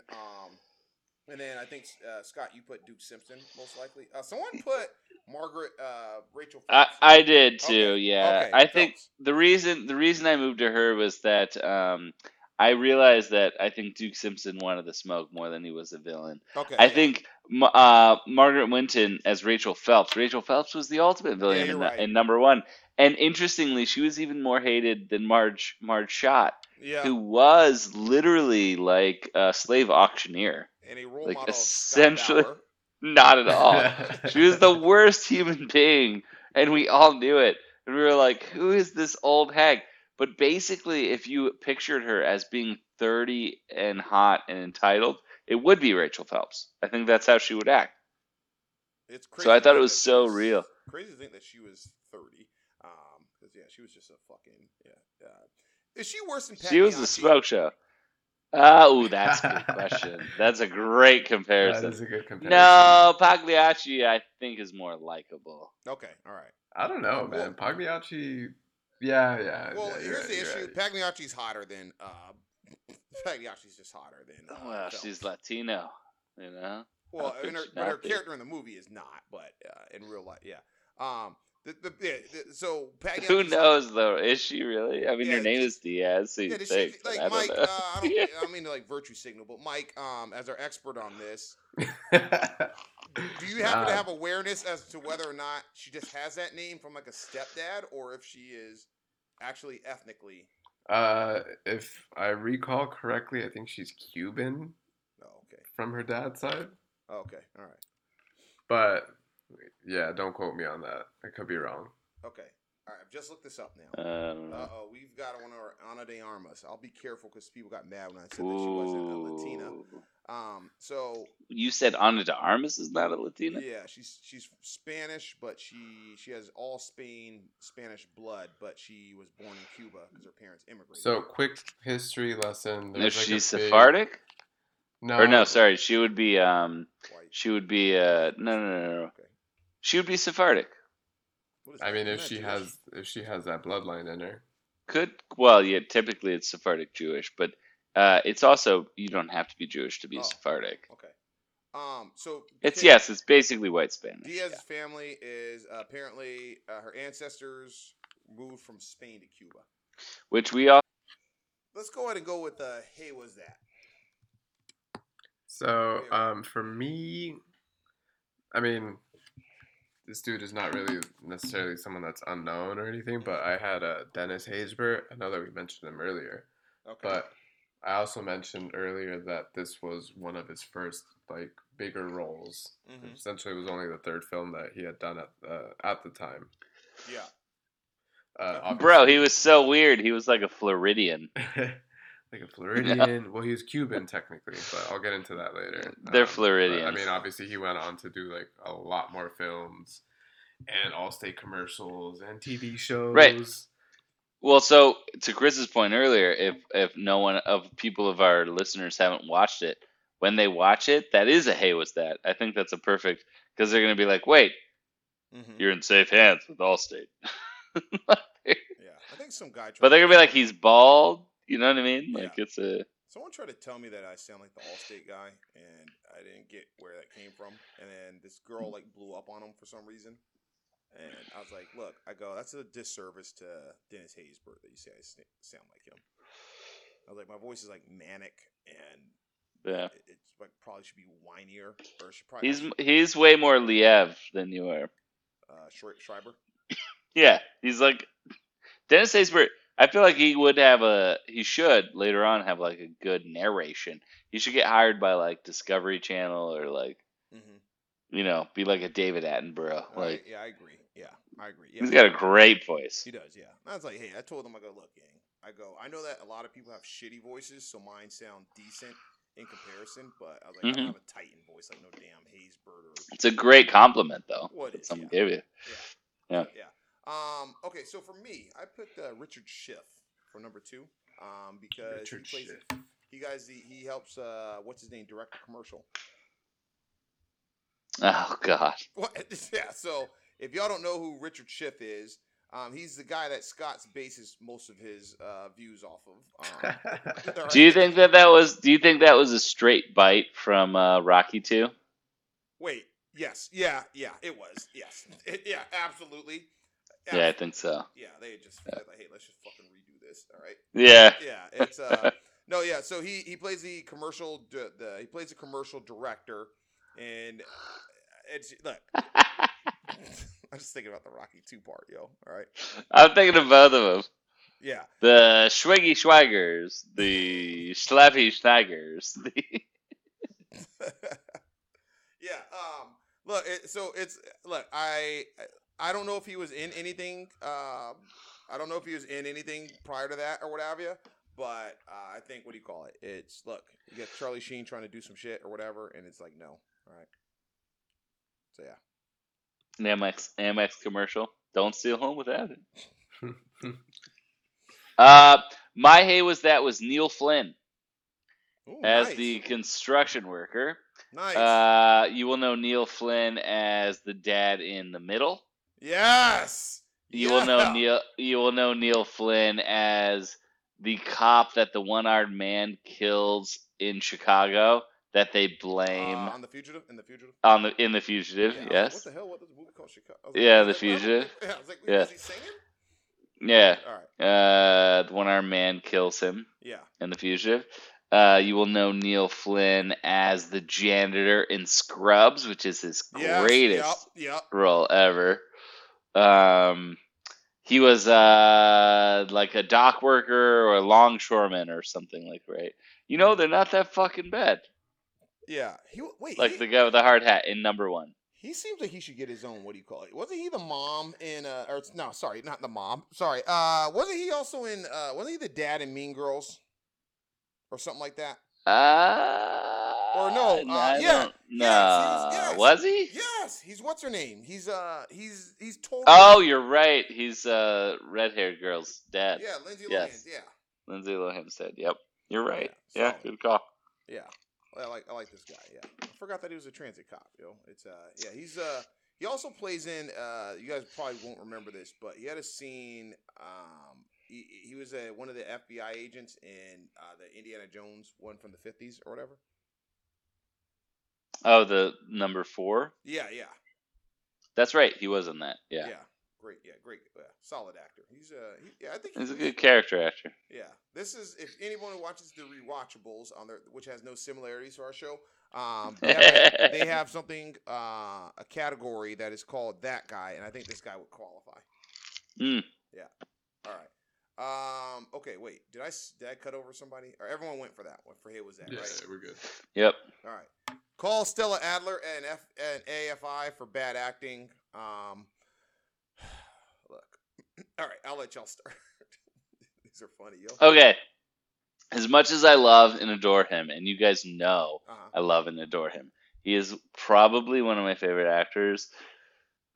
Definitely one of my favorite 90s movie actors of all time. Mm-hmm. Wesley Snipes. I love everything about him. I mean, we're talking about the same guy who's in White Men Can't Jump is the same guy who's in Major League. Yeah. Is the same guy who's in Demolition Man. Mm-hmm. Is the same guy who's in Blade. Mm-hmm. Wesley Snipes, dude. Like, and all of these are some of my favorite movies ever. But, bro, if you can literally dribble, and we did White Men Can't Jump, some of those were his moves. Mm-hmm. The fact that he can't throw a baseball is weird to me. No, I'm with you. Look, also, did you know... So he just didn't give any... I think he just was like, no, I'm not actually going to do anything. But he was good. I'm just saying. So, really quickly, also, in addition to that, I was being generous by saying he couldn't throw. He also... They had to speed up. They had to do the running scenes of him in slow-mo, apparently. That's fine. Because... They were all in slow-mo. Well, no, he's bad at running is why they did it, though. Okay. So he looks weird. What's up? I did see that also. Yeah. I don't know, like... That's one of the best scenes of the whole franchise, though, too, is when they go, wait, who was the guy who wasn't even invited? Oh, it's him. And they take his bunk bed out. Yeah. And then he wakes up with the gunshots during the sprints. Yeah. So he actually makes a catch. He actually makes he actually makes his catch in the film. On the outfield wall, that's actually him, but he was apparently very slow in terms of running. So, what the hell? Did I get cut already? all right. Okay. So, all right. Bad acting. What do you got, Mike? It's not necessarily bad acting, but it's just kind of like a little gripe that I had with the film. I really like the character of Serrano, played by Dennis Haysbert, obviously. Yeah. But, he plays like a Cuban defector, and he's not a native Spanish speaker. So, it's one thing to have him come on there. He has, like, the fake accent when he's speaking English and everything. That's fine. But then they give him scenes where he has to speak Spanish, like when he's doing, like the little voodoo ritual in the locker room and everything. And his Spanish... Chingate, cabrón. Right. It sounds bad. And so, I remember even as a little kid, this is how bad it was. As a little kid, when I watched this movie for the first time with my dad and my cousin, I couldn't understand where he was from because his accent for English was funny, and then his accent when he was speaking Spanish was funny. So I was like, what the fuck is this guy? And then obviously now as an older person, it's like, oh, he's portraying a Cuban defector. Like, he's not a native speaker, so his accent is there. Like, it's just, I don't know. It doesn't add as much authenticity. Yeah, I'm with you. He was trying to do a New Orleans voodoo guy. Yeah, that's what it came off to me. And campy and and I was like, all right, this guy's supposed to be Dominican or whatever. He's Cuban. I know that, but when I saw it, I was like, this guy's supposed to be Dominican. I was like, this guy sucks, just sounds like crap. And it could have been dope because his character was funny. Like, his character was good, so I don't know. It's just and it's not me trying to be like too PC or anything. Like, it's just. You're a golfer? You don't want to get to him? What's your handicap? Hats for bats. I went with Roger Dorn. I just don't like him. First of all, Corbin Burnson or Dorn? I think I don't like the job that Burnson did. Also, I just realized He has the whitest name in the history of the Corbin world. Burnson. Yeah, that's fair. Yeah. It's like the white equivalent of like Wahati Tohato or something. Well, yeah. So it's like what's he? Come on, cut the rah shit, Taylor. Year after this, I go free agent. Plus, me and my agent got a couple of plans for life after baseball.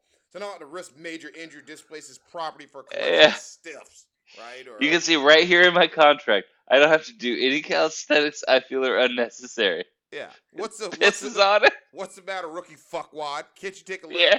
Can't you take a little joke? Yeah, rookie. Well, fuck, why I take a little joke? Yeah, right? Real fucking funny, Dor. I'm on my ass, tapped out. All right, like that whole scene in VHS on TBS without cussing makes no sense. You're like, why are they fighting? Yeah. Yeah, I think. Look, I think his acting across 2 movies. He's also number 3, and he's bad at acting. I really do in general think that Corbin Burnson sucks. Come on, Dorn, get in front of the damn ball. Yeah. Look, as general manager of this team, I demand to know when I'm getting a start. All right. What's with this Olay bullshit? Look, I legit not a fan of like even when they're giving the speech or whatever, right? Yeah. I'll run. Right? It's like I got one thing to say to you, Dorn. Strike this fucker out. He sucks. Yeah, I'm very low on him as on his acting work. I'm low on him in this movie. It's just, I guess like the goal is supposed to be for him to think. I guess I know perhaps they're trying to make him unlikable. I just thought that is like, it's just not selling it, right? Like he doesn't look like he actually played baseball. First of all, he seems old as dirt, right? Yeah, you think he seems like he's been retired in Florida for at least 10 years. Yeah, do you think April's too early for Roger Dorn night? And it's like nothing about him or his play in the movie seemed to match. Like nothing about his play seemed to indicate that he should have the attitude that a Parkman would have had. He took a pitch. He took one. Yeah. And Dorn is replaced as with a pinch runner after a very impressive calisthenic routine. Yeah. Yeah. So just look, Dorn, you're just a no. All right. Like, and just in everything. All right. Let's go ahead and go with who could be in a reboot. Okay. I think the inevitable would be now Charlie Sheen has to be the coach. Yes. But then I think we just totally lean in to the entire weirdo clown show that's going on. So we have Dylan Mulvaney as the first trans woman in the MLB. And it's just like a cocaine-induced hellscape of virtue signaling madness. But at a certain point, it starts to become really, really funny. It's like the opposite end of the spectrum of Ted Lasso. Yeah. What is Mulvaney in? Nothing. Dylan Mulvaney is the Bud Light trans woman. Oh yes. Okay. All right. That's what I the one that everyone's mad at. What's up? The one that everyone's mad at. Yeah. Okay. I knew her as she's a comedian as well, right? Yeah, that's what I'm saying. Just give her a star role. Okay. Charlie Sheen, literally still just coked out. Literally, a scene could be him on the thing being like, "I have tiger blood. Here's my tiger blood," and then she pitches awesome. All right, so who else you got? I mean, I just said if they do one of those those reboots where they redo the movie. Oh, so I would put Chris Pratt as Vaughn, as Ricky Vaughn or Vaughn Jr. if we want to continue. Oh yeah, okay. Yeah. Okay. He gets on base. So for me, I went with a Chris, but I went with another Chris. I went Chris Pine as Ricky Vaughn. Okay. All right. That could work. Yeah. He's not funny though.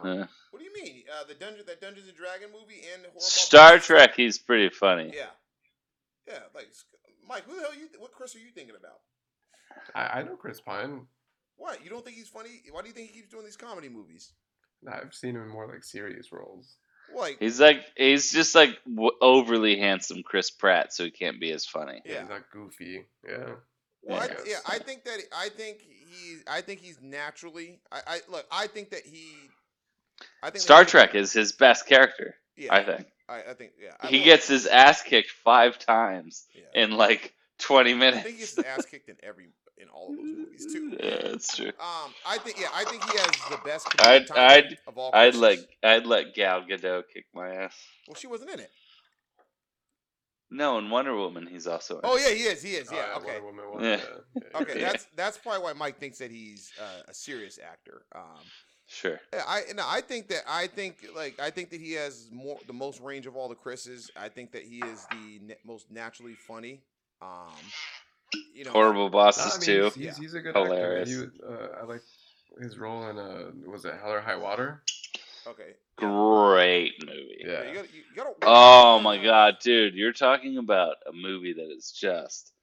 Why did this won like Sundance and shit, and no one even in the Academy Awards touched it. Yeah, no one talked. I think Golden Globes gave them a couple of things.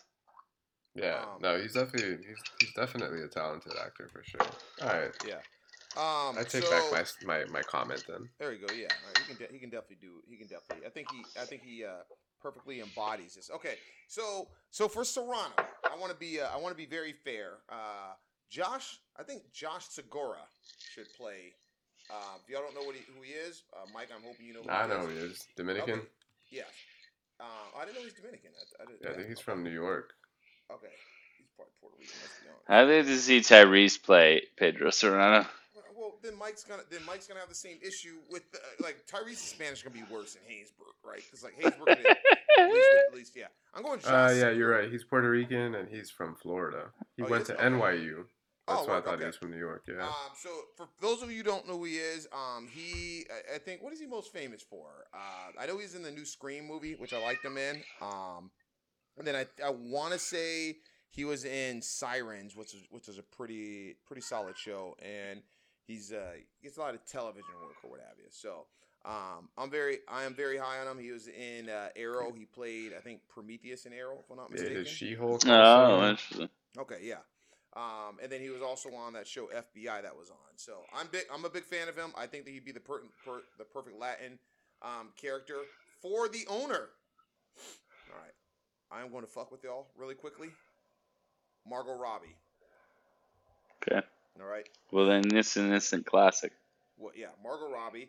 I think that we're gonna spice things up, right? See, I put some time in the thoughts into mine. Not that y'all didn't. Sorry, that implication that implies. Okay. Well, let me I'll give you a pause. Wait, hold on. I did not. Slow down, son. All right.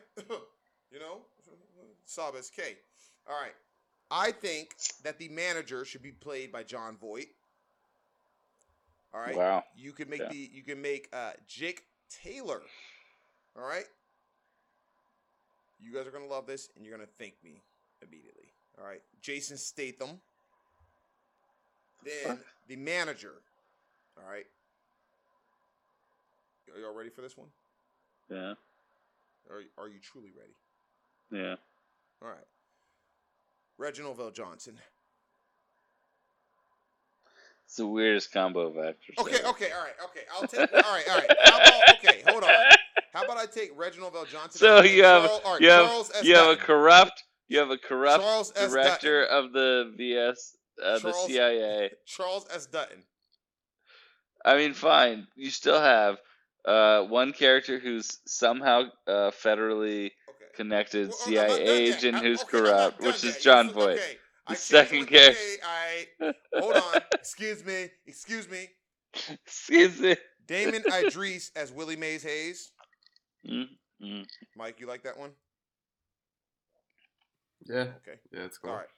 Then, all right, the general manager, all right, played by Jay Hernandez. Okay. All right, we'll change the name from Charlie Donovan to Charlie Delgado. All right.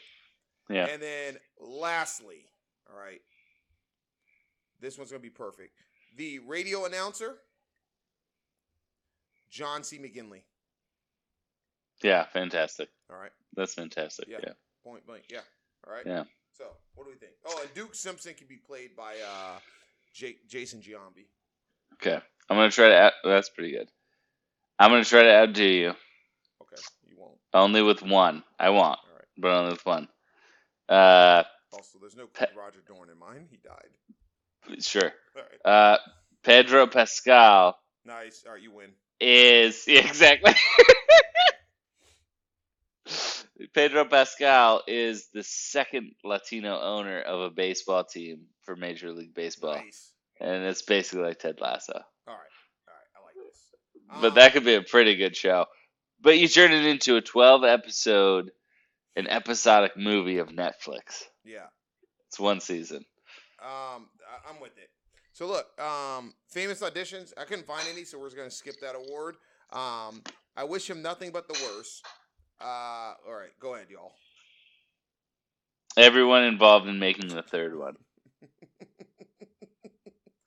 I'm going with Roger Dorn. All right, and Corbin Benson. Here's why. Obviously, I don't like him. He's back in the third one, and he was the one that really pushed for the third one to get made. And it's just like, no. Also, the one thing I have to say before the episode's over, really quick, okay, yeah. about your Corbin Burnson hate. My mom loves Corbin Burnson. What's wrong with your mama? I'm just saying. Okay, does she like Scott Bakula as well? Of course. And as the what do you call it? Not in the third one. Okay. She likes Scott Bakula in Quantum Leap, like every normal person in the world. Okay, all right, yeah.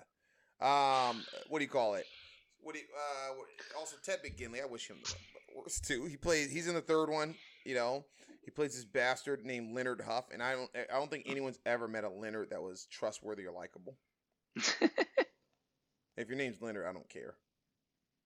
Sounds like sounds like a snake. Yeah, Leonard. Name. Yeah, like it's like a snake would be named Leonard. Yeah, like it's like almost like your parents wanted to name you Lionel Hutz, but didn't want to get sued, so they're like, let's do it Leonard, right? But yeah, he plays number If 3. they named you Leonardo, though, you'd be dope. Yeah. As hell. Number 3 is also about the twins, which doesn't make any sense. You know, and Ted McGinley, Leonard Huff is the manager, so fuck that guy too. All right, Mike, who do you got on Wish Nothing But the Worst? I'm gonna keep this quick. Rachel Phelps. It's just like the whole situation that happened with her. She made a good villain, and I think that's why like number 2 wasn't as good. Yeah. Obviously, we talked about this, but yeah. I love when they made every win. We're gonna remove one piece of clothing, and it was their owner in a bikini. Okay. So unfinished business. Not hunting down everybody who had anything to do with Major League 3. Yeah. So making them pay. Here's my unfinished business. So every once in a while they put films in the National Historic Register as culturally significant. Major League should definitely be in it. Yes. Number 3, they should have a reverse things for things that have led to the decay of mankind. All right. Along with Instagram, you should put Major League 3 in there. You know, maybe put like, I don't know, when someone described what slavery might be like, put that person's idea right next to Major League 3. All right? Just awful. Parting shots, gentlemen. My parting shot, I will say that like a reboot would be cool, a remake. Just because like the way that everyone's talking about MLB right now, you know, they're changing the rules, trying to speed up the game. They're saying that it's losing viewers, that it's not as popular with the younger generations.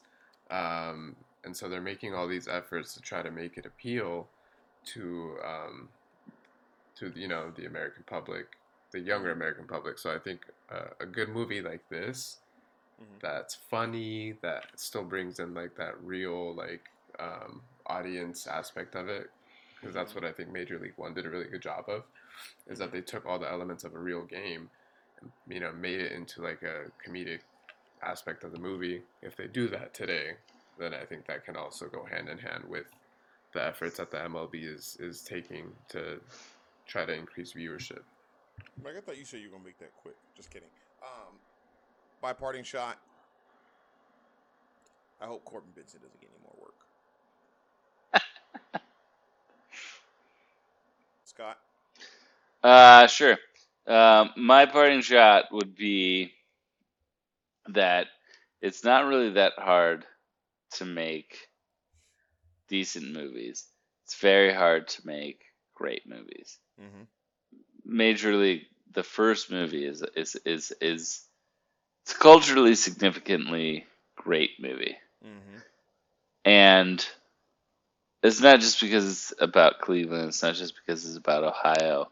All of those things are real, and it's very real. Like they even got the vibe of the type of bars that Yeah. would be like interested in watching Ah. Indians games, right? Yeah. Like the whole first movie is so dope. So you want to see But this movie playing at the St. Rock?